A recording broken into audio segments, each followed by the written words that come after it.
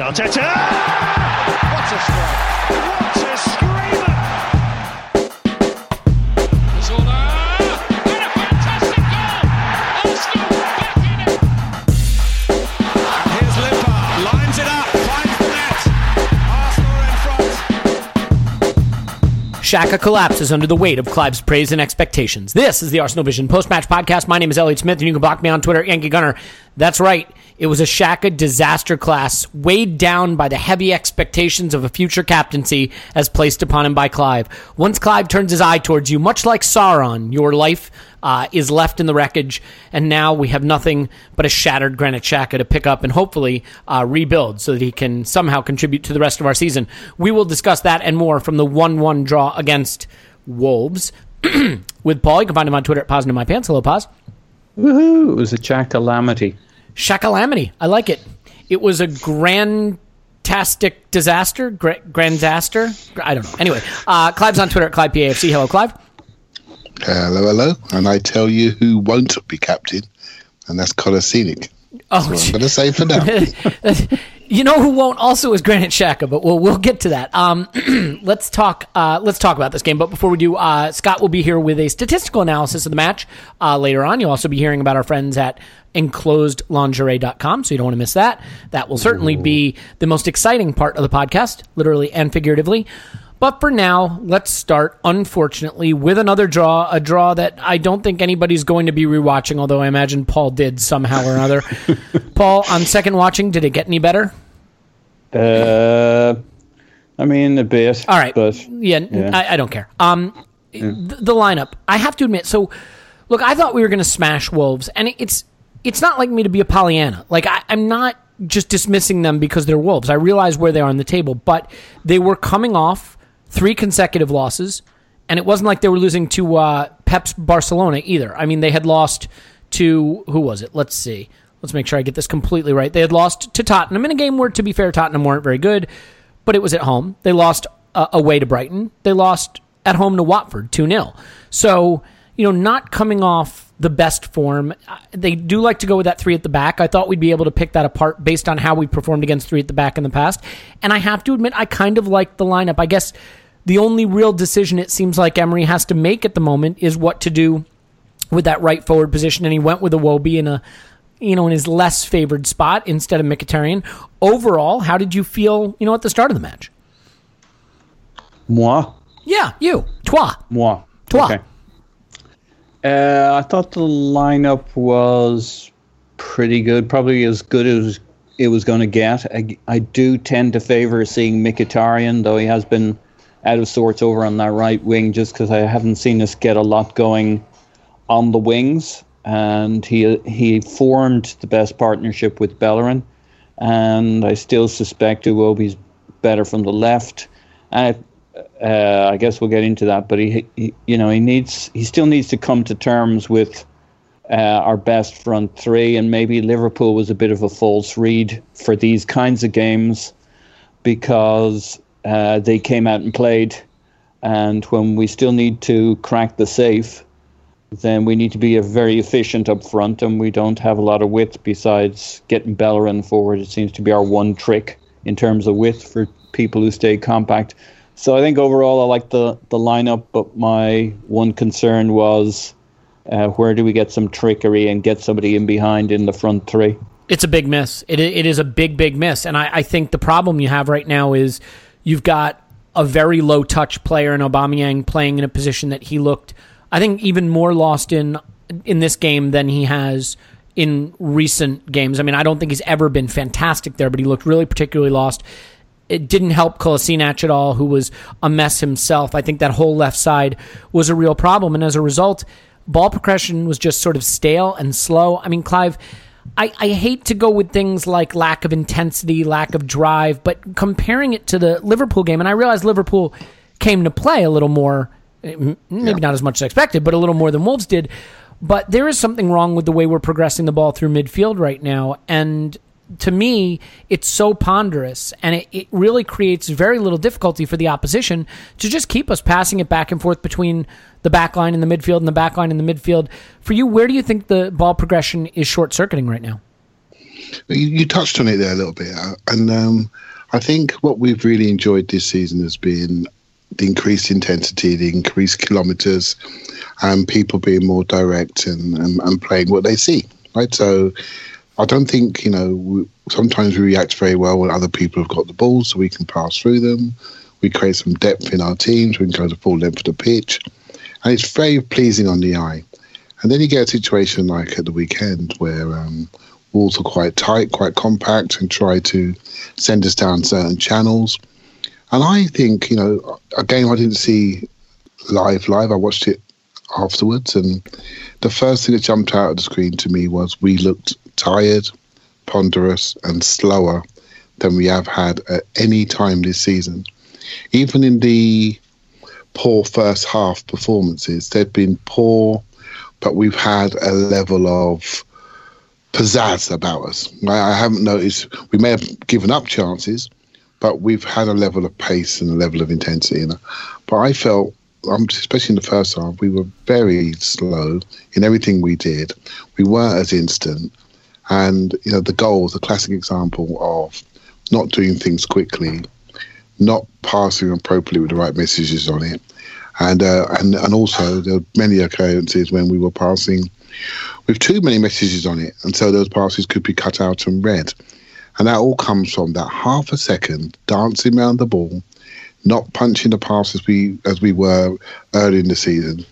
And I've got to be honest with you, I just thought we looked a little bit tired. And when you're a little bit tired and not as sharp as you normally are mentally, what happens is you just hang on to your technique a little bit longer, and the whole flow and progression then disappeared. And that's what leapt out of the screen to me. And it's one of those games when I actually thought, wow, we don't look very good.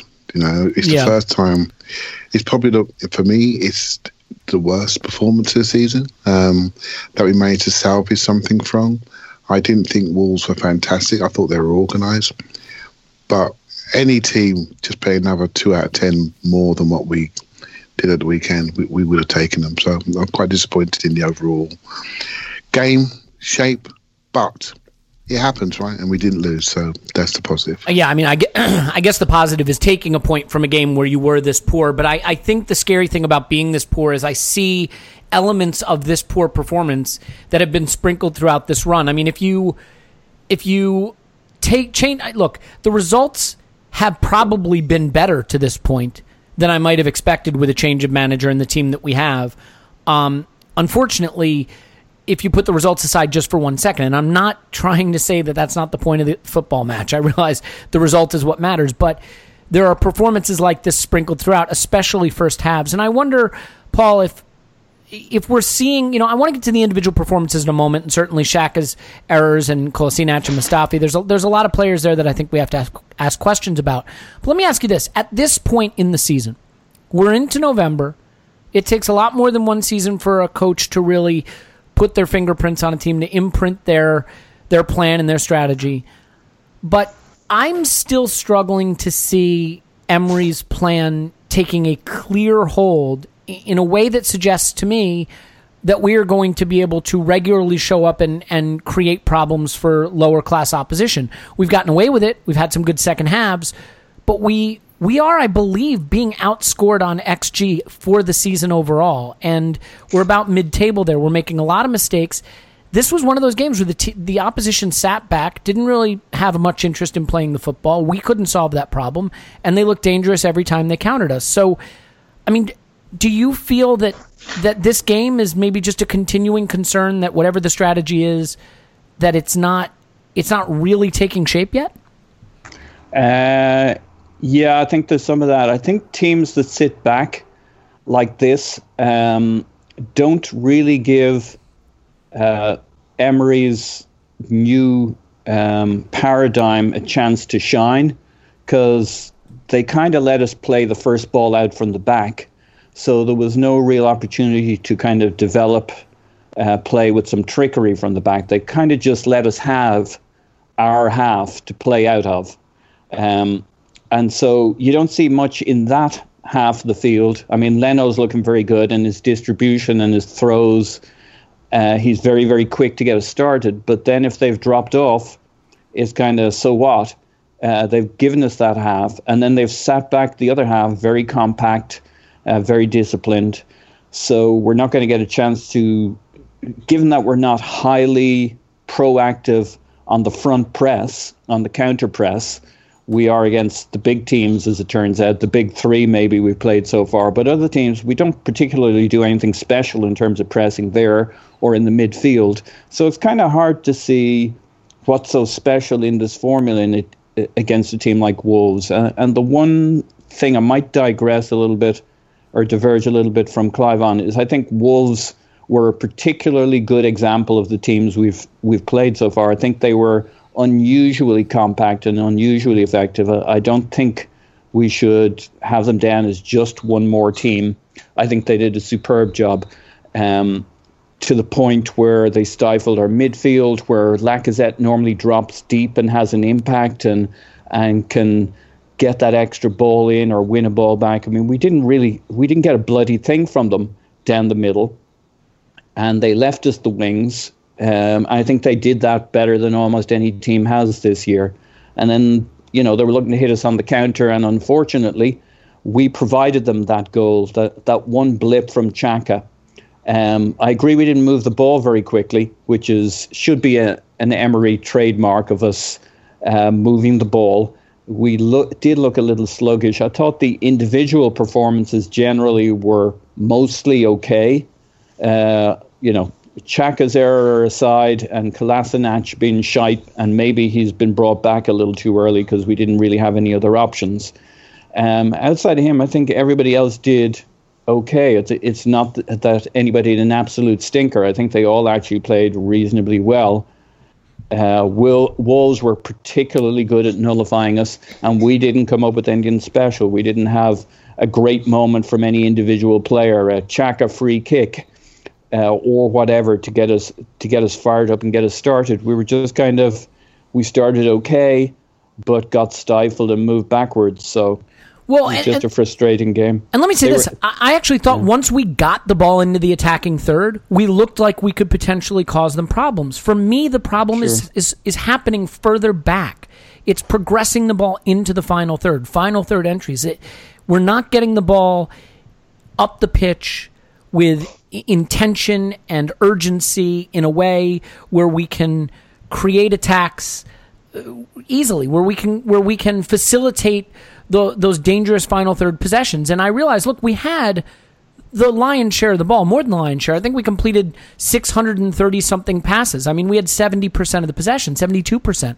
But a lot of that possession was in the midfield third or the defensive third, and we just seem to be slow to progress the ball up the pitch. And a lot of it winds up going through the fullbacks, and especially on the left-hand side, because Xhaka gets the ball, he gives it to the left wing back, or to Ozil, who gives it, to Oba. And Aubameyang is not a good fit for that position. I mean, I love that player, but I'm really, really starting to be concerned that even with his 7 goals, which is astonishing, he is holding us back at this point. That Iwobi on the left there and a Ramsey or Mkhitaryan on the right would have given us more access to the final third, more ability to carry the ball through the middle third and into the final third. We just don't have a lot of people that are dangerous on the ball at the moment. And so it's very easy to clog the passing lanes, to put numbers between the ball and the final third and keep us out. And Clive, this is the problem, too. When you play smaller teams that are fine being resolute, fine sitting back, that don't want the ball, that don't want to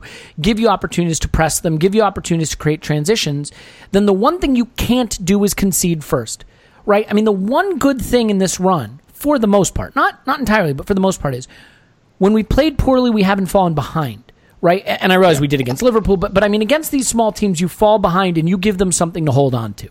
And then you push forward and you give them the chance to really counter into those spaces, and we saw that in the second half of this game. So, to me, the first job, if you're going to be a little less dynamic in attack, is you can't concede first. You have to have a chance to score first, and once you score first against a small team, you make your life a lot easier because they open up. So it's the errors by Granit Xhaka, it's the errors by Mustafi, it's the errors by Kolasinac that become a big, big problem. And 7 a.m. Kickoff posted something on the ArsenalReview.com that I think is required reading. just talking about what a sloppy, error-prone team we are and why there is cause for concern here. And I'm not trying to throw the baby out with the bathwater, by the way. I realize it's a process, but I think we should at least focus on this. For example, 17 combined errors, penalties, and own goals conceded by Arsenal in the first 18 matches this season.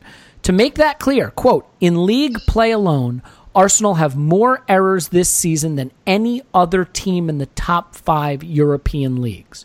Okay? As a result, we've allowed 25 big chances. Okay? 25 big chances puts us 15th in the league in big chances allowed. And this is really the problem for me. You know, you praise Xhaka, rightly so, for his performance against Liverpool, but he is too easily able to turn that focus and intensity off and make errors that, for me, are errors of concentration, not skill. Look, Xhaka is not a quick-footed player. He's not a pacey player. He's someone who can distribute long. He can pass the ball well, but he has physical limitations. What worries me are the mental limitations, because he doesn't just let the ball go under his foot to start the attack that leads to the goal. He gets rinsed on the give and go. So for you, someone who likes Xhaka, and I like some skills of his, and who thinks he could potentially be a captain, I totally understand why you might say that, but mental lapses like this can't be tolerated in that position of the pitch. Is that really the issue for him, concentration? No, not really. It's just so what is it that he makes more errors? He has made more errors than any player. Let me tell you what happened. Yeah. Let me tell you what happened on that goal. Right? Bad so things. when you pass when you pass to somebody, right, you should normally go to what they call safe side. Right? So Xhaka's safe side is to his left side, furthest away from the player. Right? Xhakalamity dances round it, delays his pass, and then passes it to his weak side, the side just nearer the player. Mm-hmm. Xhaka's instinct is, well, I'm left-footed, mate. Pop it on there, and I can get it straight round the corner. If you pop it to my right side, you must have seen something behind me. Right, so I'm going to let it go. That was a gamble. This was not a miscontrol. He's thinking that pass has come to him, and he's put it in there. So that can't be where he knows I don't want it there. I want on my left foot so I can move it first time. And at this level, that level of pass appreciation is natural. If you do that in training drills and you go to the wrong side, whistle goes, you get a rollicking. Right? So that's what happens in the pattern play. That's not how it works. So that's a poor pass in the first place. Now, you could say he should be aware what's behind him. If he didn't hear a call, why is he letting it go? A square ball in midfield is death by 1,000 cuts, right? You don't do that. So maybe he should have owned the ball, but he probably felt there was someone behind him, and they go inside, they pop round him. The pop round him bit, come on, guys, we know what he is. And as we spoke extensively about having a defensive player around him to help him on the defensive side, and he's used far more on the progression side, and he has good defensive days. So there's nothing new here, right? The mistake was on the pass, and on the appreciation of the pass, and his appreciation of what the pass was actually meant for. That's where we go. Now, if you ask me about concerns, and I'm far more concerned about our left back situation, because since we've lost Monreal, we've lost a lot of rhythm in this team, and fullbacks are key, and Xhakalamity is a player that has no track record of really strong performances more than in his first month. He's a disaster. Here. Yes, I agree with that. I don't know why we bought, or we didn't buy him. We got him for free. Maybe that's why we got him. Yeah, and it's not working out. And I don't see a player with a strong mentality. I see a player that always wants to come off. He doesn't complete games. He's always struggling physically. He's good at doing what he likes to do, which is run forward and create. He's got ballet feet for feet, and he's got a bricklayer's body upper half. He's a unique sort of player, right? But I don't think he's good enough. I don't think he's good enough for Arsenal. We've got a problem there. We've got a major problem. Now, I think we can all agree that Xhaka's good enough. Some people think he's better than others, but I think he's more than good enough. And that's what the problem is. And I think what we're seeing here with the XG numbers, and what we're seeing is the underlying. The underlying says we are the 5th best team in the country. That's what the numbers say, and that's exactly where we are, and that's where we're projected to finish. Right. So, and what he has done with this run is actually exceeded expectations on a results perspective with our efficiency in the penalty area, and our improved efficiency in our penalty area not to concede goals. But there comes a point in time when you start to see the limitations of the players that we have. When you are playing above your above yourself and getting above yourself results, every now and again you come up against somebody that will expose your weaknesses. And I thought Wolves were quite smart. They've recognised that Arsenal have improved off the ball. We are now creating transitions and we are now ripping teams apart. So what Wolves said was, we don't want the ball. Let's watch Arsenal make mistakes, and we will set our speedsters away on them and test their foot speed running backwards 3 days after a European game. I know there's lots of changes, but it's still relevant. And that's what's happening. People are now getting data on us, and we're going to have to react to that. Now, your point about how we play and progression, what this has highlighted is when the team sits in, we start to recognise what we don't have. We don't have enough dribblers in the team, right? So now you start to see how you build your squad. What's missing? We don't have enough left-footed dribbling power and running speed. We don't have it, right? So that's what we need to add. We absolutely do need to add it. Whatever you say about Reece Nelson or the rest, we do not have that left-footed flyer, fast-firing forward that can really dribble with the ball and cause problems. So when we have a team that sits in, we still have a plan to go to. We don't have that at the moment. So we have to find other ways. We're doing that with overlapping. We're doing that with penetrative fullbacks. But I thought this game was a real lesson. Teams are going to start watching us now and respecting us. The teams that are in the season just said, it's Arsenal, let's go and play them. And they recognise that we don't mind that. We can play better off the ball. But now teams are going to sit in. And we've got a challenge. And players like Iwobi are going to be incredibly valuable. And other players who maybe need the game, need a fight, need the opposition to fight them, maybe like Aubameyang does, they're going to find themselves potentially marginalised if teams do start to over-respect us and sit in. Yeah, and I mean, we saw that. Look, I will take issue, not take issue, that's the wrong way to say it. I have to disagree. I don't know that I believe Xhaka is good enough for our ultimate ambitions. I think Xhaka is a player with a lot of positive qualities. And look, the guy completed about 100 passes at a 90% clip on the day. I mean, it's not like all he did was concede a goal and screw up. I think he's limited. And I'm not convinced that he can get the errors out of his game. And I take your point, the ball was given to his wrong foot. You're right, and he left it. And he was not given the pass he should have been from Kolasinac. I still think... Does he have a lot of errors in his game? Well, I mean, he has committed the most errors of any player in the Premier League since he arrived. So... I don't really know what that means. I mean, I'm watching him. There was a big error statistically, in this game, the most errors committed by any player in the Premier League since he arrived. That's, I mean, okay, you could take issue with that. Is that leading to goals? They are considered errors, and I think statistically an error leads to a big chance or a goal or a penalty, something like that. So I have to admit, I don't know the exact statistic. Okay, well, that's you know what? Considering he is our main point of reference to start our attacks, he's the player that every team would want to go and press because he's the one that progresses the ball more than anybody else. In a team that's possession-based, that statistic doesn't surprise me 1,000%. Right, well, I will say this: it does look to me that teams, and even against Wolves, I think Wolves targeted him and Kolasinac because they recognized that they could be taken advantage of in two different ways. I mean, look, Kolasinac routinely plays 75, 76%. He wasn't really targeted there. He just let the not ball there, run. not there. I mean, throughout the game, they put him under a little more pressure because Shaq is a guy that if you give him the game, I didn't.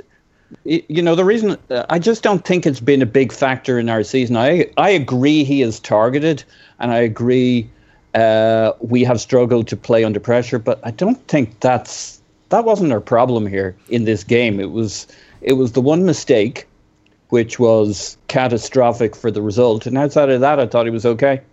All right. I mean, look, we can agree to see it a little differently. It's not that I thought. Granted, Xhaka has the ability to play a high volume of passes forward, breaking lines. I mean, he can do that. And if you give him space, he will pick long balls, he will pick forward passes, and he will pick them at a high velocity, high volume throughout the game. I get that. I think his one-footedness, his slowness of movement, his maybe slowness of thought to read the game in front of him, those are all things that are a concern to me. I'm not saying he's a bad player. The question for me is, can a double pivot that he's in really reached the highest level of English football. And I don't know. I watched Torreira, and Torreira does not have the progressive passing Xhaka has, but I watch the way he reads the game, the quickness with which he moves the ball, the quickness of his feet, and I'd love to have something more akin to that alongside him. Maybe that's not what's needed. We'll find out. I mean, over time, we'll find out. But, Paul, I think, the question for me then is, I totally agree with you about dribblers. I think that when you look at someone like an Eden Hazard at Chelsea, when the team sits back, beating a guy off the dribble forces them to reshuffle their entire structure, and that creates openings. And we don't have anyone to prize those openings right now. And one of the reasons for that is we've got a low-touch player like Aubameyang, who to me looks increasingly like an expensive Theo Walcott in this role. I just thought that this was his poorest game for us since he's arrived. And by the way, if you're new to listening to this podcast, I adore him. I think he should be our starting center forward. This is one of my favorite players. It pains me to say this, but for you, was Aubameyang just clearly ill-fitted to the role he was given in this game? And is it increasingly looking like time for the manager to just pick one or the other at center forward?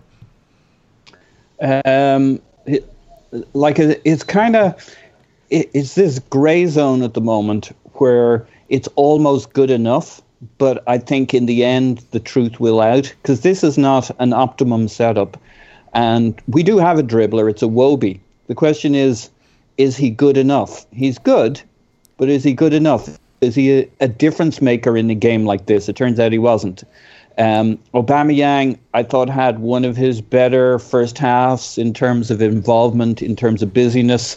The breakdown did a good section on this. He was extremely quiet in the second half, but he didn't give Kolasinac any cover in the first half, despite being pretty busy.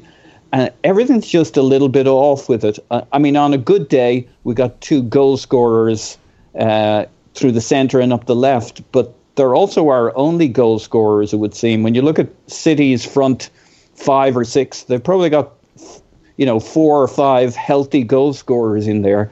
We've really only got 2 in the team now that Danny's gone. No matter what you say about his conversion rate, he actually clocks up goals as time goes on, whether it's bundling them in or just been the tallest guy in the box or something. He gets his goals, and now he's gone. And there we are. We've got our 2 goal scorers on the field, nobody on the bench. And when 60 or 70 minutes comes by, there's no way to switch it up with fresh legs. They're both already on there.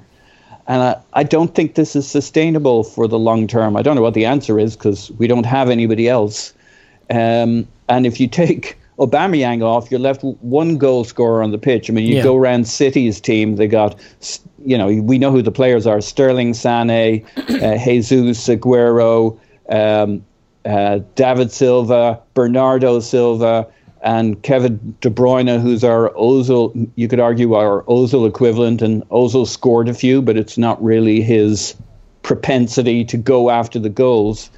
And so I think it's quite the conundrum that both our goal scorers are playing, and one of them's, Aubameyang's probably okay playing from the left when he's scoring goals, but in a game where he doesn't score any goals, he's got to be incredibly dissatisfied. He doesn't get his goal, and the game's not much fun for him, and it's not playing to his strengths. Yeah. So something's got to give with the front 3. And I'd like to have seen Mkhitaryan, because maybe him and Bellerin could have had success down the right, seeing as they were coming down our left, and could have got Aubameyang on the end of it coming into the centre. But we needed to do something, and I think it was Mkhitaryan a lot earlier. We did an interesting tweak at halftime, which I'm sure we'll get into with the midfield. Course, yeah. Look, I feel for Emery. I want to be clear about this. I don't think Emery's system is working, and I don't think the way we build play is leveraging our best talent effectively enough right now, which is kind of an interesting complaint from a team that scored quite a few and whose problem comes from defensive errors. I understand that. But, we've seen a lot of these sort of soporific first halves where the buildup just isn't working. But I feel for him, because every really talented player in the whole fucking team is either an 8, 9, or 10. And you can't play 11, 8, 9s, and 10s. So he's got Aubameyang out of position, or he's got Ramsey out of position. We had to go at it in the second half. Well, we did try to. I know. Yeah, we played 2 up front. We played a couple of 10s. But is Ramsey an undeniably talented player? Yes. The system doesn't allow for him. Is Ozil an undeniably talented player? Yes. He looks ill-fitted in the system. Is Aubameyang an undeniably talented player? Yes. But he's not a left wing. And by the way, talking about Aubameyang's contribution, He played 17 passes. I want to make sure I get the number right because I don't want to misquote a statistic because statistics should at least be accurate. So let's get this right. 19 completed passes in a game. Iwobi completed 27 and a half. And he did it at 76% clip. That's one of your forwards who's supposed to be integral to build up. We built up a lot down the left. Kolasinac touched it a lot. Xhaka touched it a lot. Ozil touched it a lot. And there's Aubameyang playing 19 completed passes in a whole game. I just think that short circuits your build-up a little bit. And then, of course, he did get a big chance, which is the thing you say about him. You say, for all of whatever you think of him, he can ghost into positions to score goals, and that's why he's got 7 this season. So it was really disappointing for him to miss that. But, Clive, you're chomping at the bit, so why don't you come back in? Yeah, well, it is what it is, right? We've got Ozil and Iwobi. They are high-touch players that go to the ball to create, to move the ball. They are attacking midfielders. And Aubameyang is a striker, forward, final touch player that starts from the left. He's not meant to be part of our build-up. He's meant to be a decoy in our build-up, to pin people, to hold people to a spot so we can overload around them and get Kolasinac in. His job is to stand between the fullback and the centre-half side from the left-hand side. Do a bit of recovery, but also make sure you connect to Lacazette when you can and get in on the back stick when Bellerin crosses the ball and be active in the box, which he always is. So we have to accept that's what he is. He is a Theo Walcott upgrade. He can do a lot more from outside the box, and he sees things a bit more early, and he's had more time at centre forward, so he's a lot more experienced. I have to sort of say this, mate. When I hear people say the Emery system is not working, I can barely keep myself quiet, right? Because in this game alone, we saw 3 different formations, right? So when people say the Emery system, what is that? What do they mean, right? We have to turn our minds away from a system and a formation and a way of playing, and just say that we are different off the ball. We have different components in centre midfield. We travel from back to front a lot more than we used to in certain games when teams come and press us, right? So what I like about this coach is he sees every game as a blank sheet of paper, right? He may have a base formation of a 4-2-3-1, but it can change really, really quickly. And if you fancy it on the day, he can go another way based on inputs and data and how he wants to approach your position. I'm not expecting a system. What I am expecting are more rounded players, improved players to come in that allows him to answer more problems and questions being put to him on the pitch without having to make a raft of substitutions. That's what I expect to see happen. I know earlier you were focusing on Xhaka a bit, and I understand that. It's no problem. But trust me, this team's got bigger issues than Granit Xhaka. Oh, sure. No, right? I totally Amen. concede that. Look, let me just break in for 1 second to be clear. I do not think Granit Xhaka is the biggest problem with Arsenal in the sense of players that are ill-fitted or a struggle to utilize successfully. I think the problem is that Granit Xhaka is playing one of, if not the most important positions on the pitch in the way we build play right now. So he's going to get a lot of attention for that. And the question is, can he be at the level regularly that a player of that responsibility needs to be? Don't get me wrong. There were a lot of anonymous performances yesterday, a lot of subpar performances, and I don't think Shaq's nearly alone in that. I just think given the way he plays and the way we play through him, there's a lot of dependency on him being at his best. Yeah, and I think he holds the record for the most continuous Premiership appearances. It's in the low 60s now, I believe, which means he's played every game for the last couple of seasons nearly, right? So he's going to have high numbers, he's going to have high mistakes, everything's going to be high. And for me, he's a major player. But what this game really highlighted to me was there are players sometimes you need to step up when other players are inconsistent. You know, for what we're saying about Aubameyang, I think he's the league's top scorer or very close to it. He's definitely our top scorer.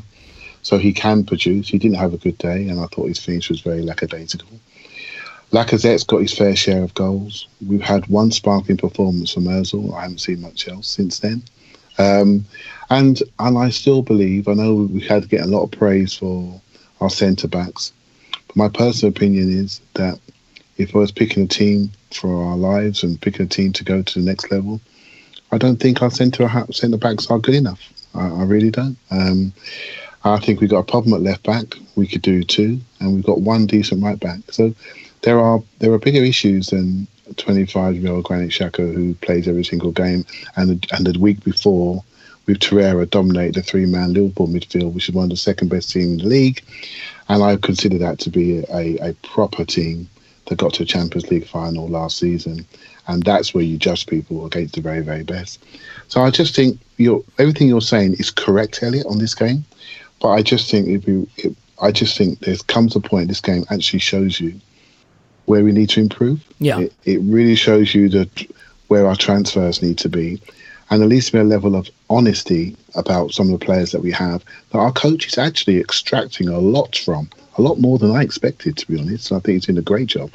Yeah, and there's a fair point philosophically too about how much tinkering, how much systemic change, how much structural change for each match is the right amount to be tactically astute, and how much is too much when it comes to disrupting the team's ability to develop any kind of flow. I mean, this is another match where the manager made a halftime sub and changed the system. And so you start a match in a certain system with a certain setup, and you have to try to get into your rhythm and figure out how that system can expose the opposition. And then at halftime, you change to a totally new system with a new group of players, and you have to start over trying to figure that out. And so, it is definitely the case that under Arsene Wenger, we were calling for more tactics. Do tactics, Arsene. And now we have a manager who is definitely doing tactics, responding to game situations. And the question becomes, is he allowing the team to gel enough? And it's kind of ironic that we're kind of on the other side of the spectrum now with the questions that we're asking. And maybe that just makes me a moany cunt, which I hear everybody shouting, yes, that's the case. Look, I am not crestfallen. I was really disappointed by this performance, obviously, and result. It's a hard way to go into an interlull. It's especially tough with the rate at which other top 5 teams are picking up points. Thankfully, Manchester United not really keeping pace. So it's disappointing. I think the thing that's disappointing to me right now is just we have a lot of pretty talented players who I'm not sure we have an idea of how to get the best out of. And I'm not sure that you can get the best out of all of them. And I feel for Emery because Mkhitaryan, Iwobi, Ramsey, Ozil, Lacazette, Aubameyang, when you list all those names, that's a lot of talent. You can't play all those players, and you certainly can't play all those players in a way that gets the most out of them. Let's do this. Let's take a break to learn about lingerie. Let's take a break to hear Scott's statistics, then come back, talk about the second half, the change of system, who shined in the game, because I think there were some positives here that we can focus on, not the least of which is Leno, for better and worse. And we can wrap up, because we certainly don't need to moan about this for hours on end. So we will we'll sex it up a little bit. We'll get your romantic life sorted out, talk to Scott, and come back with more after this.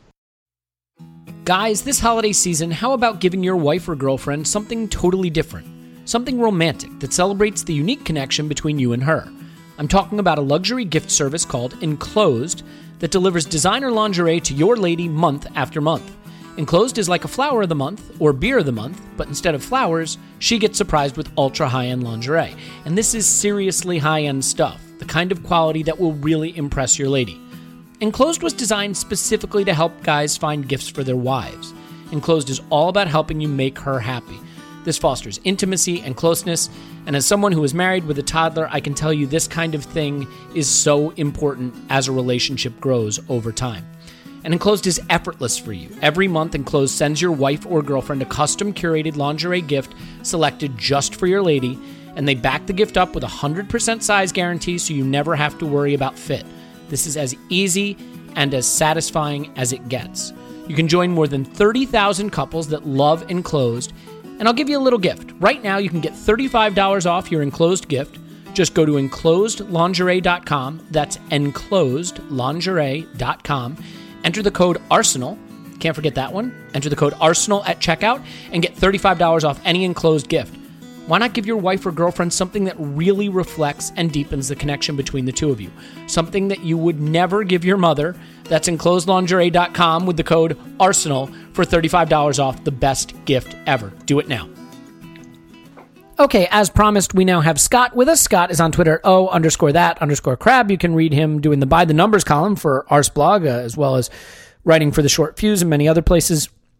In other words, he's just an exceptionally talented and intelligent man, which is exactly what this podcast needs. Scott, I have been shitting on Arsenal this podcast. It's unacceptable. It's inexcusable. I will repent for it later and say many, many Hail Marys. But now that we have the statistics, you can tell me how wrong I am to feel down about this performance because the statistics show that it was a stormer, I am sure. So, on XG, with the statistics, how great was this Arsenal performance? You didn't let me yeehaw. Oh, sorry. Scott's here. Hi, Scott. Yeah. All right. Good to have you.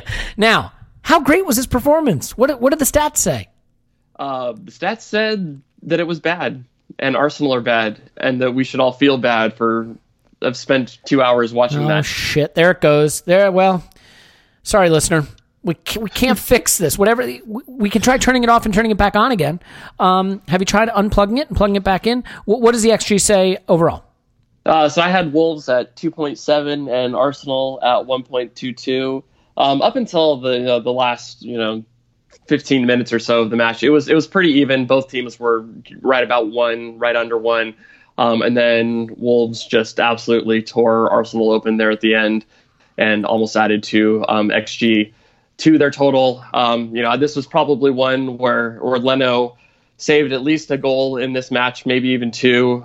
It was just all sorts of bad for Arsenal's defense, and there was really nothing outside of the one Aubameyang chance where Arsenal created anything of note. So, I guess the only question I would have then, though, is do you have some sympathy for the way the XG panned out, only in the sense that a lot of Wolves' chances came at a stage in the game when we were committing a lot of resources to trying to get all 3 points? Yeah, and so this is where I think you can see score effects come into things. So Wolves scored early on one of their early chances that they did. And then from about the 20th minute on, they did absolutely nothing but defend. They were very good at it for most of that time. Arsenal could not break them down at all. But then Arsenal really started pushing forward, and it was just simple long balls over the top that absolutely killed Arsenal. Or, Traore being a beast and absolutely running through things. That was the only thing that really kind of just shook things up for us. Okay, so let's get into individual performances. There were some that I liked. I liked Guendouzi in the second half, but overall, did anyone pop off the charts for you as having had a decent day for Arsenal? So surprisingly for me, Ozil came through, rated really well with the offensive value added. I think we'll go ahead and caveat this in saying that Arsenal had a lot of the ball. Wolves sat really deep. They didn't really do a lot of pressing in midfield, so Arsenal had a lot of final third possession, but couldn't do much more than that. So I think that a lot of Arsenal's offensive value added is going to come from racking up the passing stats where they weren't really contested. So it's going to be an interesting one to look at statistically wise based on that. So Ozil had a good game here. I had him actually at a plus 0.74 overall. So what was he doing well that yields that? Just playing a lot of passes?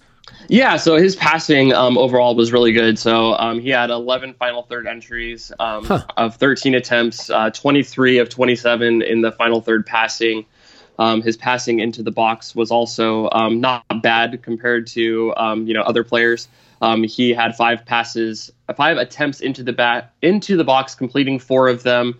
So of the players that were on the pitch, he was one of the few that actually really kind of completed the passes that he was given. So he definitely did better than the players that weren't on the pitch. I'll tell you that much. Yeah, well, they at least didn't have a chance to make a mistake. Yeah, fair enough. Speaking of mistakes, Granit Xhaka did have a mistake. It's tough to evaluate. I kind of killed him a little earlier in the podcast. He played almost 100 passes at 90%.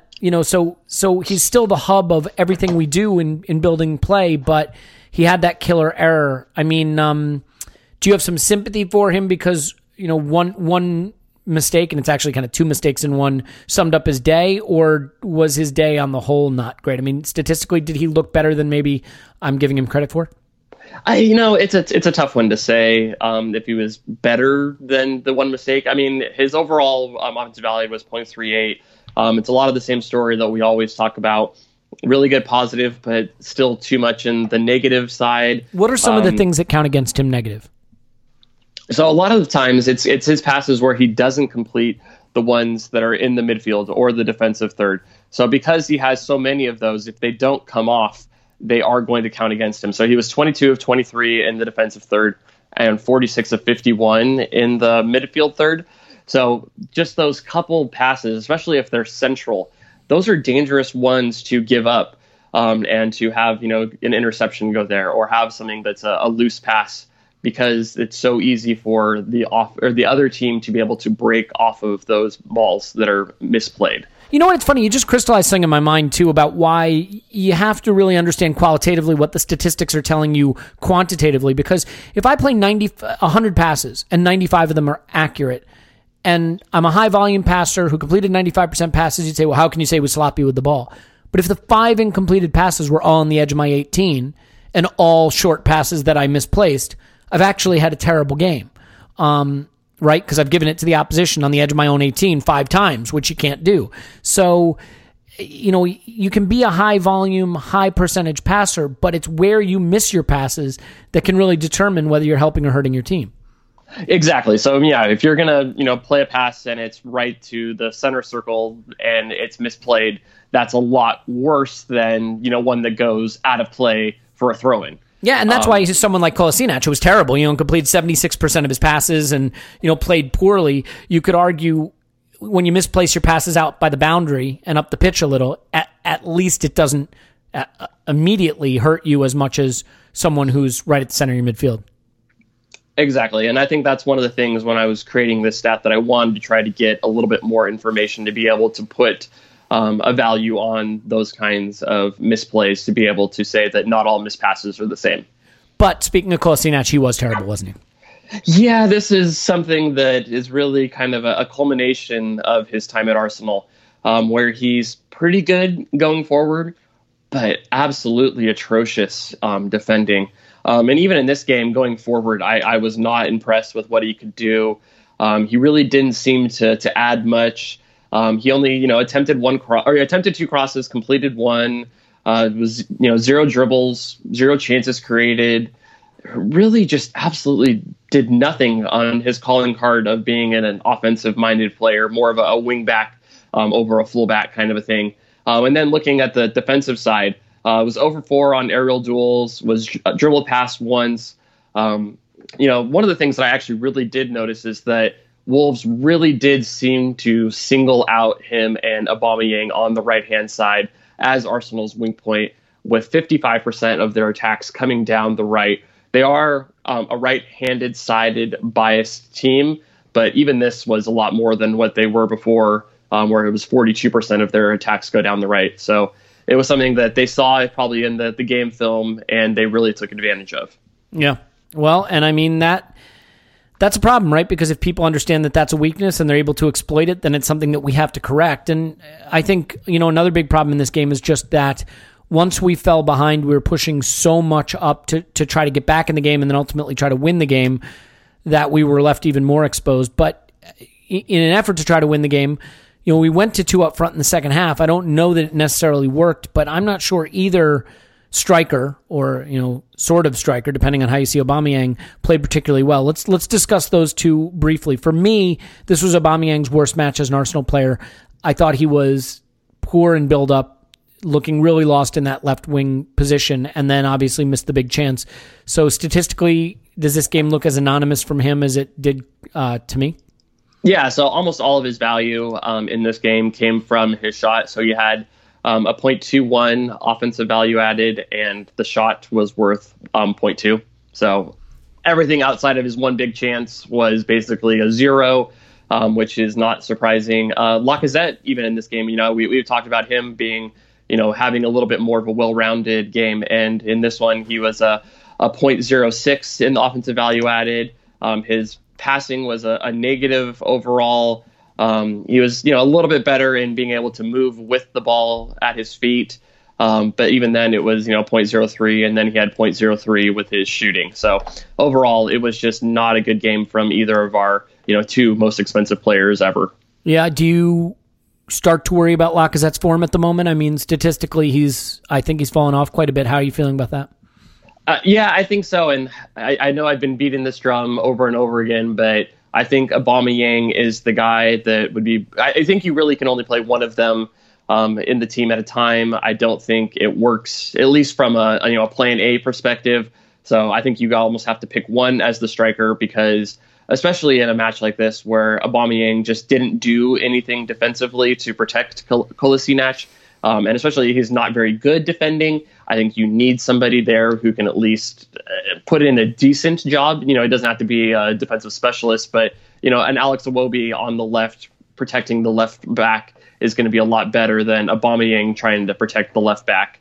And I think you're going to get more creative actions out of somebody else on that left wing over Aubameyang. And then it's, a choice between which person do you want as striker between Lacazette and Aubameyang. And right now, I think that Aubameyang is probably the better choice.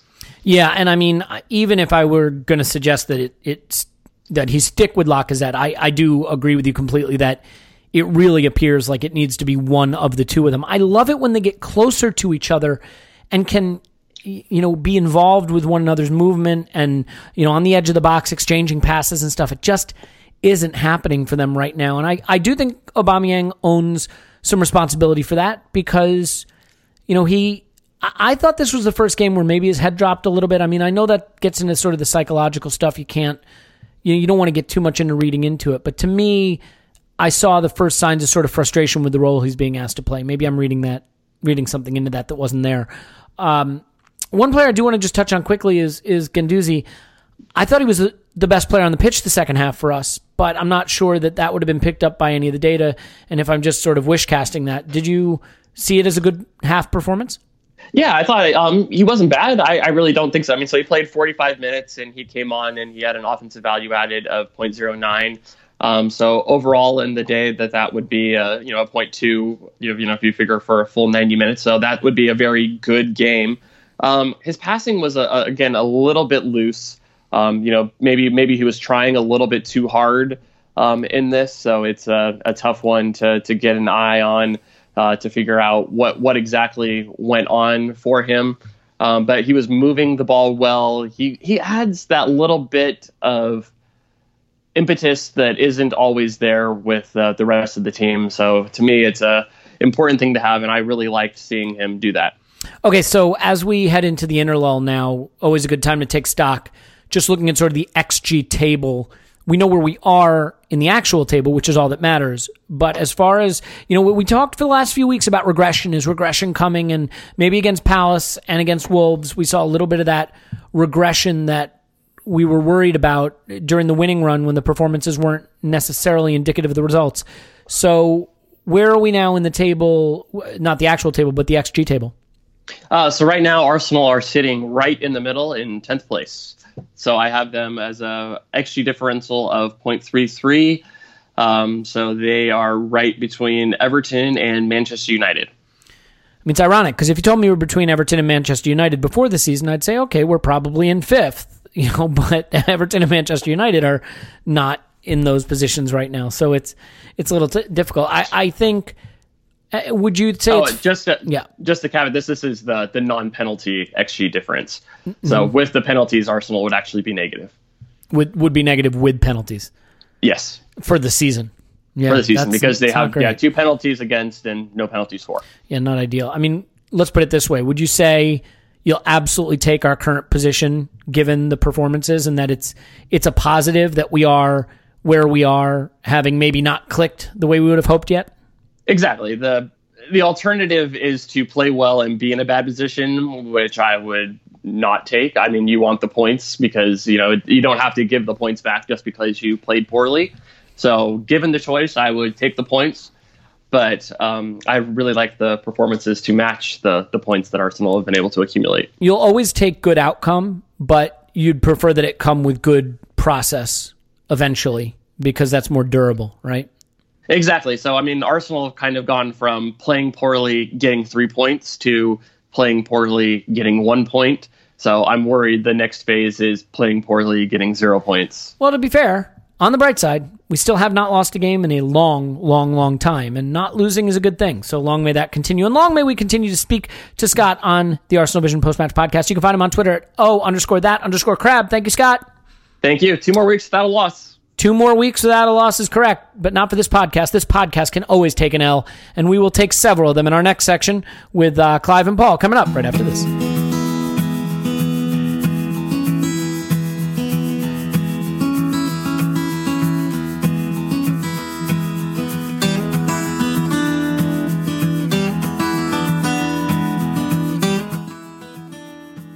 Okay, we're back.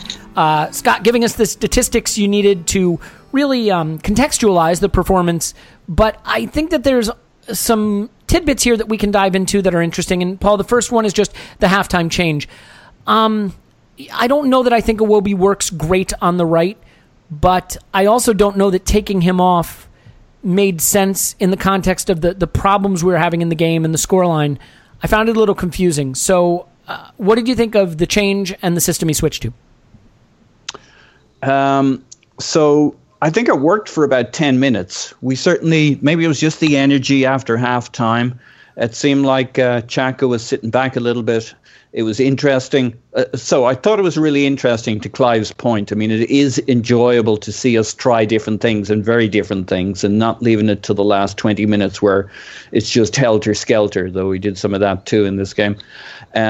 So here we had a controlled change in tactics at halftime, and if you ignored the result and the consequences of it, it was intellectually interesting to see what we did and how we played, with Xhaka sitting back a little bit, with Guendouzi and Torreira pushing forward. It was interesting to see Torreira as more of an attacking midfielder and see what he could do in terms of making things happen through balls and getting other people going. So that was kind of fun for me. Guendouzi was given a bit more cover to our left back, which was desperately needed, and freeing Aubameyang to be more attacking in the second half, which was strange because he had a lot less touches and a lot less involvement, unfortunately. You would have thought that would have got him on the shoulder of the last defender, but they were so compact and so deep, there was just no space for him to run into. And so, as you say, while it might have been a promising concept, it meant we went into the second half with them sitting deep, no need to come at us except on the counter. Us getting even more of the share of possession because we had 3 midfielders, but nobody to dribble and nobody to get in behind. We didn't have it on the right and we didn't have it on the left. No dribblers, nobody to get in behind. And after high energy first 10 or so minutes, we kind of got into a stalemate with them, and it needed the next tactical change to come on a little later. Yeah, I think the big problem, again, is, when you make a change at halftime like that that's so substantial, not just the swap of player, but the swap of system, then you have the problem of needing to give it time to see if it works, if it can yield the results you want. And so you can't make that 60-minute swap. You know what I mean? You can't go to a new system and 15 minutes later change it again. Yeah, you have to give it some time. And so that's why I think his other subs came on later. Clive, I want to talk about Lacazette just quickly, because my feeling is that his form has started to dip. And to be fair, you're not going to knock everything you touch in the goal every time. But I'm not sure that the contribution, the build-up, or the end product is really there at the moment. And I'm just curious to get your sense of whether you agree that this game was sort of a disappointing outing from him, and if maybe you'd be looking to get him some rest for a little bit to try Aubameyang up front, or if you're perfectly content with what he's doing. I'm not really content with either of them at the moment, but it's just, we came back to a Danny Welbeck problem, isn't it? I mean, there was occasions when Welbeck would start a game and you'd say that's a bit surprising, but then Aubameyang would come back in, or Lacazette would come back in, and they would be fresh. I just felt they're a little bit tired at the moment. They're not quite as sharp. That combination and chemistry that we saw earlier in the season is not quite there. I really do think when Aubameyang got took off the other day and he was a bit upset, I'm watching that one closely, Elliot, I've got to be honest with you, to see if he's really upset and is now a little bit more concerned about where he fits in the pecking order. I think I'm not against, and I'm going back on the system a little bit slightly, but I'm not against changes in the system. because that means the manager's got people watching the game and he understands the game and he's fixing what he sees is broken and he's reacting to it rather than waiting until we go 2-0 down to react to it. I quite like that, and that to me suits how I like to see football. I'm really concerned about the depth in our squad at the moment in certain areas.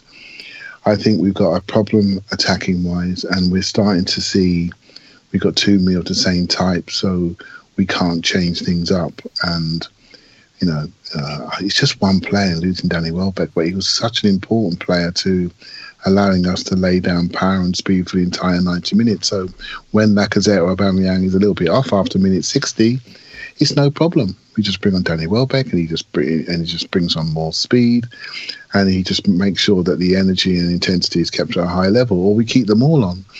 And I think we're going to really miss him, and I just don't know how we're going to replace him. And what this has, it has an effect on both Lacazette and Aubameyang and their freshness. And I was disappointed to see Lacazette get called up to the French squad because I was hoping he'd get a little bit of a rest. Yeah, I shouldn't be saying that, right? Because all fair play to him, but I was actually thinking, great, get a bit of a rest in national break. We've got a few people that don't quite make it into the squad. But now our form's improving. A few of them are getting pulled into the squad. So that's a little bit of a shame. But I'm a little bit concerned about the squad depth. And I think January is important and what we do, how we react. Because I just feel, to rely on Eddie to back these guys up, and I think it's the problem. Eddie's a promising kid. And that's what he is, he's a kid. But he's the next off the rank, right? So... Plus, they haven't given him any bridging games to get there. I mean, even if he were capable. Yeah, I mean, he's been frozen out of the Europa League and Carabao Cup squads mostly. Hasn't had a minute. So you can't now suddenly throw him in the deep end of the Premier League. And, I think the problem for Lacazette is just that he is sort of a 9.5 in the way he plays for us. And the linking play isn't really coming off for him right now. Maybe some of that is Aubameyang's just not getting close enough to him. There have been games when they've both played and they've gotten kind of close to each other, and you've seen the relationship on the pitch. And there were some moments in the final third in this game where he was trying to flick it on to Aubameyang, and Aubameyang was trying to, lay the ball off to him, and then they were playing dummies to each other, and none of it really came off. And some days it just doesn't happen for you. Those little flicks and tricks come off some days, and some days they don't. But I think if you can't get the two of them close together, then I think you have to just make them rotational options for one another and ride the hot hand, so to speak. I feel for Emery again. I keep saying this, but why did we buy Aubameyang? Why didn't we sell Ramsey? You look at the squad and you say, no matter how much I love Aubameyang, no matter how much I love Ramsey, and he's been a player that I did like, if those guys, if Olva hadn't been bought, if Ramsey had been sold, if that money had been invested in true, young, talented wide players and one more really dynamic box-to-box midfielder, how much different could we look and feel in that situation? And so he's been handed a team full of 30-year-olds that really cries out to win now, that's terribly imbalanced. And so he's got to try to find a way to balance building for the future with a squad that's not exactly built for the future. And that is not easy, and I have a lot of sympathy for that situation. And he's got a lot of big egos because 30-year-olds have those big egos and expect to play every game, and he's got to balance that too. So that's tough, Paul. I think when the substitutions came later, they unfortunately didn't really work. The one that is ironic is Mkhitaryan gets the goal, but also had another really, really poor performance. And this is a player I thought would be a really big player for us this season. I was actually really excited to see a front line that was maybe Lacazette, Mkhitaryan, and Aubameyang, but he, for whatever the reason, does not seem to be able to get it going right now. Goal aside, and I know, again, saying goal aside is a little silly, but I don't think he meant to score with that. Was this just another worrying effort from Mkhitaryan for you? I guess it was. It seems like we're hammering everybody and everything. I didn't think we were... See, the thing is, I don't think we were that terrible overall. I think they were particularly good. But when you start to pick through it, it just sounds like you've an issue with everybody. Well, actually sounds like you've an issue with everybody. Well, that's always... It also sounds like... Can I just say one thing about that, too? Look, I think a lot of it stems from going down early, being behind early, because... Of course they sat deeper, and of course they played on the counter, and that is a problem. When you do that at home to a small team, you know what those games get to be like. But I just thought the precision and execution of a lot of the players in this game was below par, below expectation, and Mkhitaryan was really sloppy. He was. So he, to your point, I guess the problem is you picked another good example. I thought, I'm a Mkhitaryan fan, so he comes on. I'm like, all right, come on, Henrik, let's see what you can do. And the first thing he does is he loses the ball, and the second thing he does is lose the ball, and the third thing he does is loses the ball, and pretty much the fourth thing he does is put in a perfect cross, which, as far as I'm concerned, is well worth a goal. Call it a fluke if you like, but he did exactly what you're supposed to do. It's a brilliant ball. Yep. It's a brilliant ball that is perfectly hit so that if everybody misses it, it's still right in the spot where it could either go in or Lacazette can get his toe on it in the last moment. And it's like a millimetre off feckin' Aubameyang's head, who could have screwed everything up by connecting. But if he'd got any touch on it, it should have been into. So fuck it. Absolutely perfect cross. So one brilliant moment. Outside of that, he was kind of rubbish until that point. But also he was playing from the left, which is kind of strange because his success has been connecting with Bellerin on the right. So, as Emery says, we're gathering information at the moment. I'm not sure everybody else feels the same way, that's the phase we're in where every game is data and input and information. Obviously, we're ready for things to start clicking. And the problem when they have clicked, as they did against Liverpool, is everybody thinks it's off to the races. 2 steps forward, no steps back. And this was 2 steps forward, 2 steps back. So as Clive cautioned, we're kind of out where we're at. He's got the players he's got. I fully support his view that we're trying different things and that's all good. We've all wanted some different tacticking, but he's also got to balance the fact that he does actually need results. The club needs results. He needs results. He needs results for buy-in. So it's that very difficult balance of wanting to do the right things and move forward and develop a style and a character, etc., while needing to keep the results going. And this could have been a great weekend had we got this result with Chelsea taking, kind of missing a couple of points. Instead, we went and missed a couple of points too. So it's just the difficulty of the manager coming in, knowing everybody says you need 18 months, you need 3, maybe 4 windows, and he's kind of had none or half a window. But he still gets to be judged on it, and we're at where we're at. He's got a lot of good players. He's got to find something that works for everybody more often. But and that's the problem, is finding what works for everybody. And I just keep returning to it. I think he's going to ultimately, if we wind up being frustrated this season and not getting into the top 4, which may happen, and it's not the end of the world. I mean, there's a lot of rebuilding to do here. I think it will be because we're never able to find a way to fit this jigsaw together just right with the caliber of talent we have, all occupying similar positions. I will tell you what I'm not excited to see anymore is outswing Granit Xhaka corners from the left-hand side. We had 11 corner kicks. I don't think any of them were particularly good. That is one disappointment because we'd seen some really good set pieces over the last couple of weeks, and I thought this was a step back in terms of our corner kick routines. Clive, let's spend some time praising some people. I think there was certainly some performances here that warranted. I thought Torreira was really, for the most part, pretty fantastic. For the things that he was asked to do. I thought Leno was obviously spectacular, making saves that kept the point safe. But I want to just talk about Guendouzi for a minute. I thought in the second half, during the period where he was on the pitch, he was our best player. I think he really drove us forward. He can step up in the midfield with the ball at his feet. He's not scared to have the responsibility. You see him remonstrating with players when they get it wrong. You see that he has that big personality to want the ball and want to make a difference. I was really encouraged by this performance. I mean, do you feel similarly?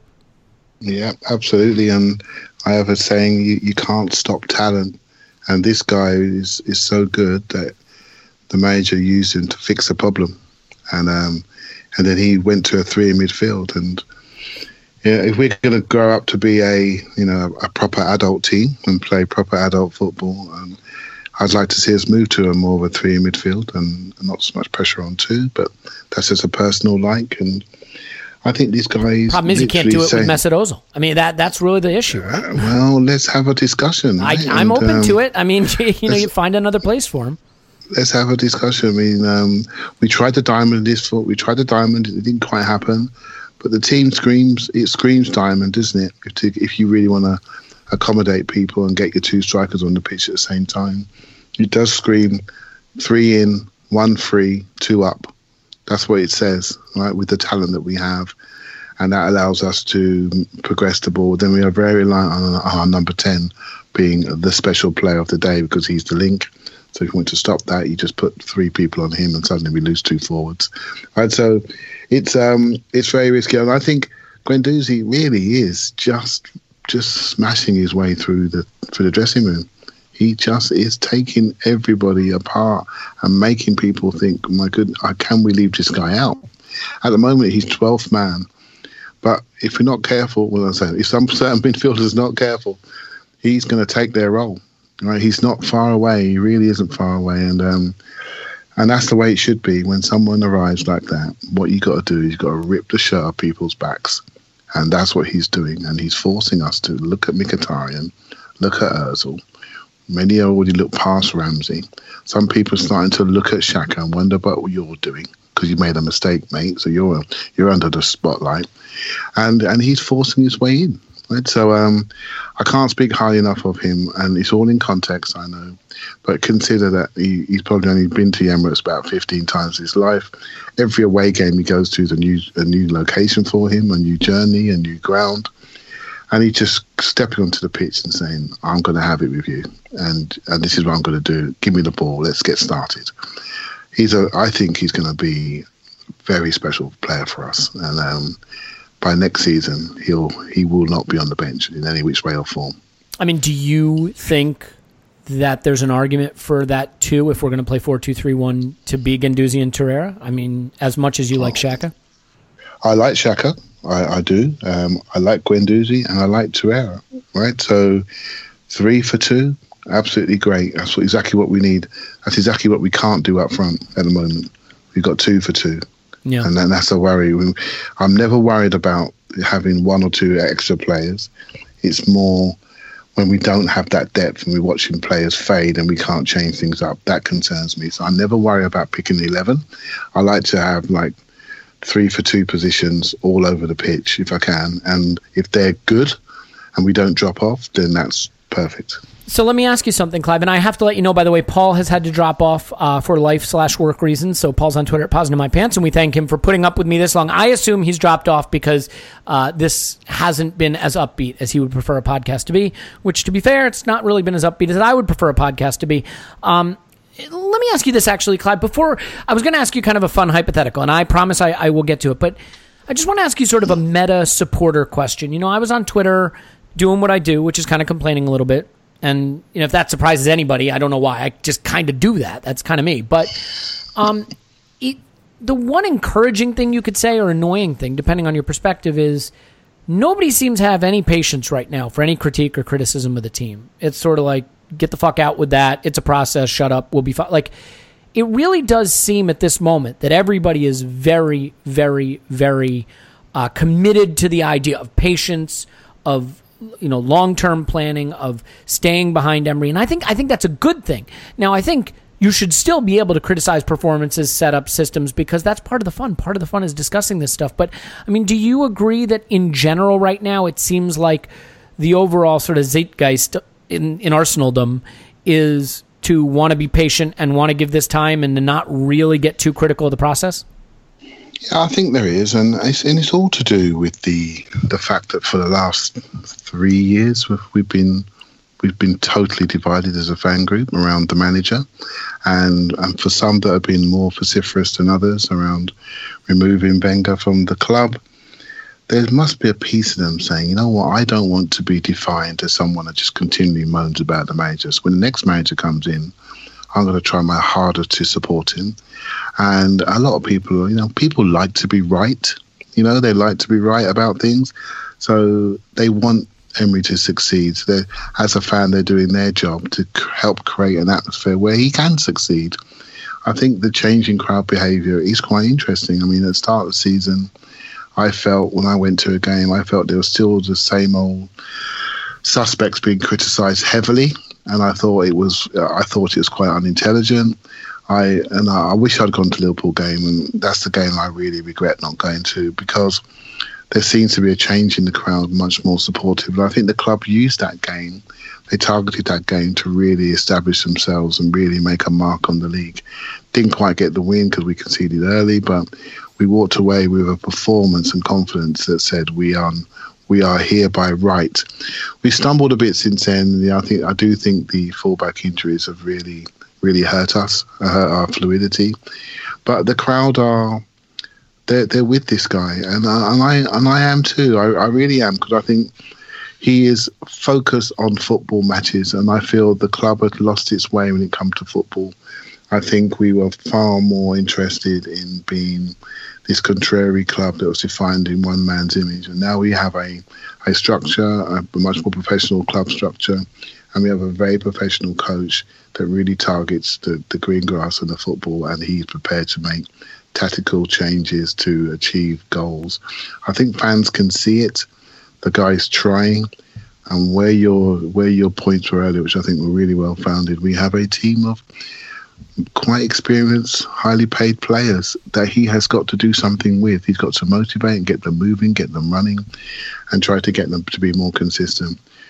I cannot wait for January. I don't want to wish my life away, but I cannot wait for January. I do believe it's going to be not a quiet January, and I almost can't wait for the summer, because when the summer comes, I think we're going to see a lot more about what he likes as a player and where we're going and how we're going to reshape our wage bill and our squad shape. And I think then, Elliot, when you say the words the Emery system, I think it'll be a valid comment, because I think we can at least see Emery players by then, and that's what I'm looking forward to. Yeah, that's fair. And I mean, any system you want to implement, I mean, find me a coach who's going to take 2 really good 9s and 3 really good 10s and 4 really good 8s and build a team with it. I mean, that's kind of what he's been tasked with. And I look at Manchester. Manchester. A great job, isn't he? I think he has, but I look at Manchester City and I look at Liverpool and I look at Chelsea and I see players like Sterling and Sané and Mahrez and Mane and Salah and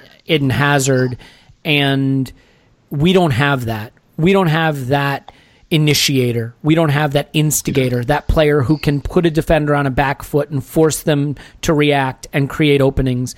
Iwobi can do a little of it, but what's so funny is, to me, it is a flaw that a player as young and still in a developing process as Iwobi has become an absolutely instrumental part to what we want to do, because he's the only player with the set of characteristics that he has in the entire squad.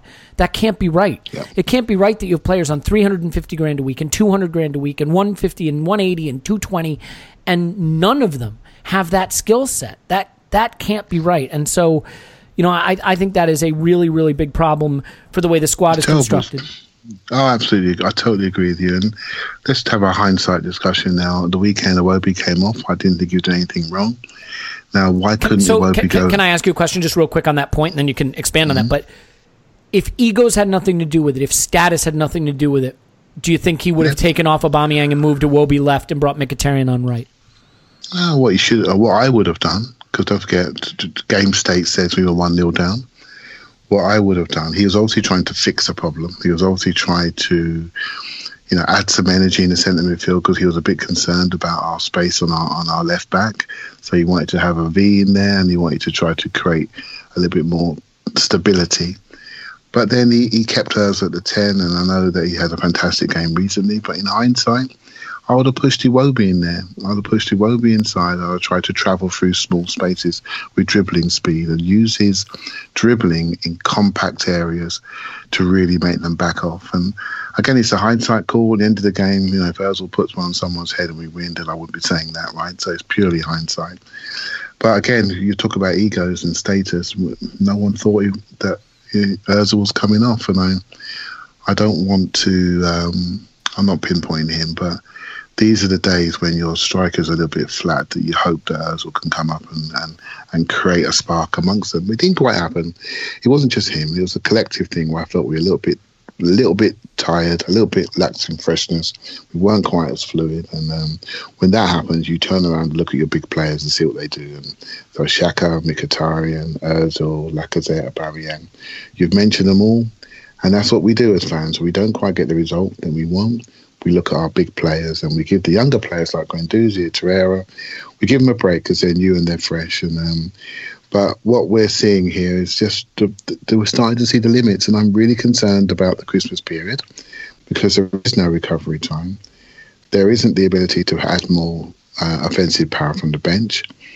And this is going to be a real test of Arsenal, not Emery's Arsenal, of Arsenal Football Club in the current squad construct that we have. And so we're going to need players to come out of the woodwork and really step up. People like Maitland-Niles, for example, I expect him to step up and really do something. We need Iwobi to continue his form and stay injury-free. We need more from Ozil. And we're going to probably have to play one striker to make sure the other striker can come in and add some freshness, because no striker can play every minute of every game. So he's got a real challenge coming up, Elliot, in the month of December. And we play Tottenham twice and Manchester United. So this is not the time to take a step back, because maybe that patience will wear a little bit thinner. Yeah, and I hope not. I mean, this is the thing, right? I mean, I can complain about this performance because I think it warrants complaining about, but that doesn't mean I'm like jumping ship and think they're all horrible cunts who should be, sacked. I mean, it is totally. I can hear people shouting 16 games unbeaten. Yeah, right? Yeah, I get it. And that's where we are. And what I would shout back, I guess what I would shout back, right, is, and I'd like to think I've always been consistent about this. Bad process that yields good outcome is not, I mean, ultimately outcome is what matters most. So if you won the league with 38 bad performances, I'd take it. But long term, we know that bad process will eventually wind up yielding consistently bad outcomes. And so I'd like to see the process improve, because I believe in our ability to achieve good outcomes more when the process looks more convincing. Is that fair? I mean, that feels fair. Yeah, we're on the path, right? So if you look at our goalkeeper at the weekend, and you look at Torreira, and you look at Guendouzi, right now we're happy with all of them. Would you agree? So they are 3 of the 5 signings we made in the summer, and those 3 players are very young with huge upsides, and they are growing as assets. You look at Iwobi, another one that's growing in a fast rate or not, right? So, we've stabilised with Bellerin. I think we found a third centre back in the club in Holding. I think he's defined himself as an Arsenal squad centre back, and some people say he's a first centre back. I would like to see us up that position level significantly, and so Holding will be the third one off, and we go younger again behind him. But so we're starting to develop that player, and we've got a few things to do, and we need to be brave to do them. The Ramsey situation seems to be resolving itself. Mkhitaryan's got some work to do. Is Aubameyang secure at Arsenal in this current system? I'm not so sure, right? Or just China await. We'll soon find out. But I hope not, because we've got the player, we paid for the player, and I think he brings a lot to the club. But we're going to find out in the next year about who really constitutes an Arsenal player and who doesn't. But if you're going to focus on recruitment, you mentioned City and Liverpool earlier. Let's just talk about their spend. It's significant. We're talking north of 400 million each. I know they got some resales, and we've been terrible. But then you look at Guendouzi, 7-8 million, right? And I wouldn't swap him for any of the Liverpool midfielders, right? So, and you look at Torreira, we wouldn't swap him for James Milner or Henderson, would we? And they were well sourced at a good price. If you are smart on recruitment, you can do a lot. We've been sloppy on recruitment, and we've been sloppy at resales. So we've got some work to do. And so we are totally Sven dependent over the next year or so. And it's going to be interesting to watch. We've got an international break. We come back and we get into a really tricky period. I mean, Bournemouth away won't be easy, not to mention the Spurs and United games back-to-back after a trip to the middle of nowhere. Yeah. If I had to say to you, let me ask you it this way. What is something you'd like to see us get right, in the next couple of games to feel good going into those Spurs and United games? I mean, what is the thing that you think Emery most needs to get figured out for us to be a little more consistent, a little more reliably producing the right process, let alone outcome? I think this break's come at a really good time. I really think the squad needs it, and it's a great time to reset. I think if I was him, I would be sitting down with a few of those 30-year-olds, shall we say, and I will be demanding a bit more of them to have impact when it counts in those games that we're all looking forward to, but a little bit of trepidation about as well. And I'm afraid we need to find some depth in the squad. We need someone to get hot. We need Eddie to get hot in one of these Europa League games for his confidence, and he needs to be able to come off the bench, and whether if it's in a wide position, but we need something there. I think we need something for Maitland-Niles as well to potentially give Bellerin some rest time at right back, or come on as an impact wide player and really add something. So he's got to change his game slightly and add some more proactive energy to be the player that we all think he can be. And this is the time for them to step up now. They've had a great introduction to the team last year, and we need them to come back and really do something now and be treated as a senior first-team player. Right? So that's what I'm looking for. I don't think Emery can do much more than what he has done. I think tactically he's been 8 or 9 out of 10. He sees things, he reacts to things, he gets them right 80-90% of the time, as far as I'm concerned. The results are saying that as well. But in the end, I think he's hamstrung. I don't think the squad's right. I think you'd agree. It's just not where he should be, but that's not his fault. And so we are back to our 2 forwards find the spark, because the 2 forwards scoring goals has made us ahead of where we should be, and we should be focusing on those 2 guys. Let's get that spark back amongst you 2. Let's get that going, and if we get that going, I think we'll be fine. Yeah, well said. I think it's a good place to wrap up. I think there are things to be encouraged about. Guendouzi, Torreira, Leno, all good in this game. I think there are worries. Where does Aubameyang fit in? He's too talented to not be contributing. And you could say he's contributed with 7 goals, but you know what I mean. And the performances are maybe not there right now in this system. I would hope between now and sort of this really, really critical period that Emery makes a decision about who he wants to start at center forward, and whichever guy he picks, even though I don't think he's a consistent player and I'm not sure he's at the absolute top level yet, I think Iwobi has to just own that left wide forward position for now. If we're going to stick with the 4-2-3-1, I think we need him over there for all the reasons we've repeatedly indicated, which means it's Mkhitaryan or Ramsey probably on the right. Maybe try Mesut Ozil over there, although that's been a real problem for getting Bellerin involved. But I think it has to be Iwobi on the left side of that front 3.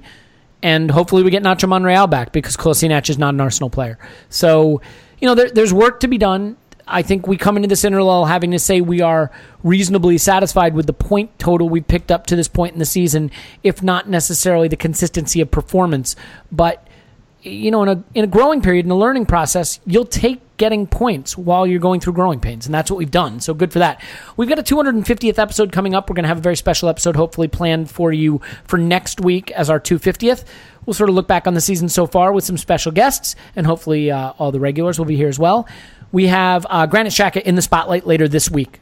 Interesting timing for that, coming off a stormer against Liverpool and then maybe a bit of a stinker against Wolves. So Granit Xhaka in the spotlight over on Patreon. We'd be delighted if you would sign up for our Patreon. And if you don't, we're still delighted to have you. We love you. We are sorry for the slightly down tone of this podcast. Certainly I'm a huge contributor to that, but can only call it like I see it, friends. That's really all I can do. So in any event, we very much look forward to talking to you in the next podcast. Clive's on Twitter at ClivePAFC. Thank you, Clive.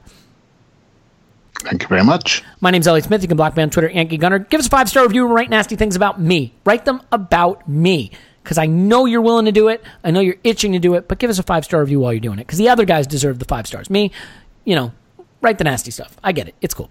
In any event, we love you. We will talk to you after... Actually, you know what? No, there's no game until we talk to you next. So we will just talk to you for our very special 250th Gala episode featuring a galaxy of stars. That's all coming up next week. Talk to you next.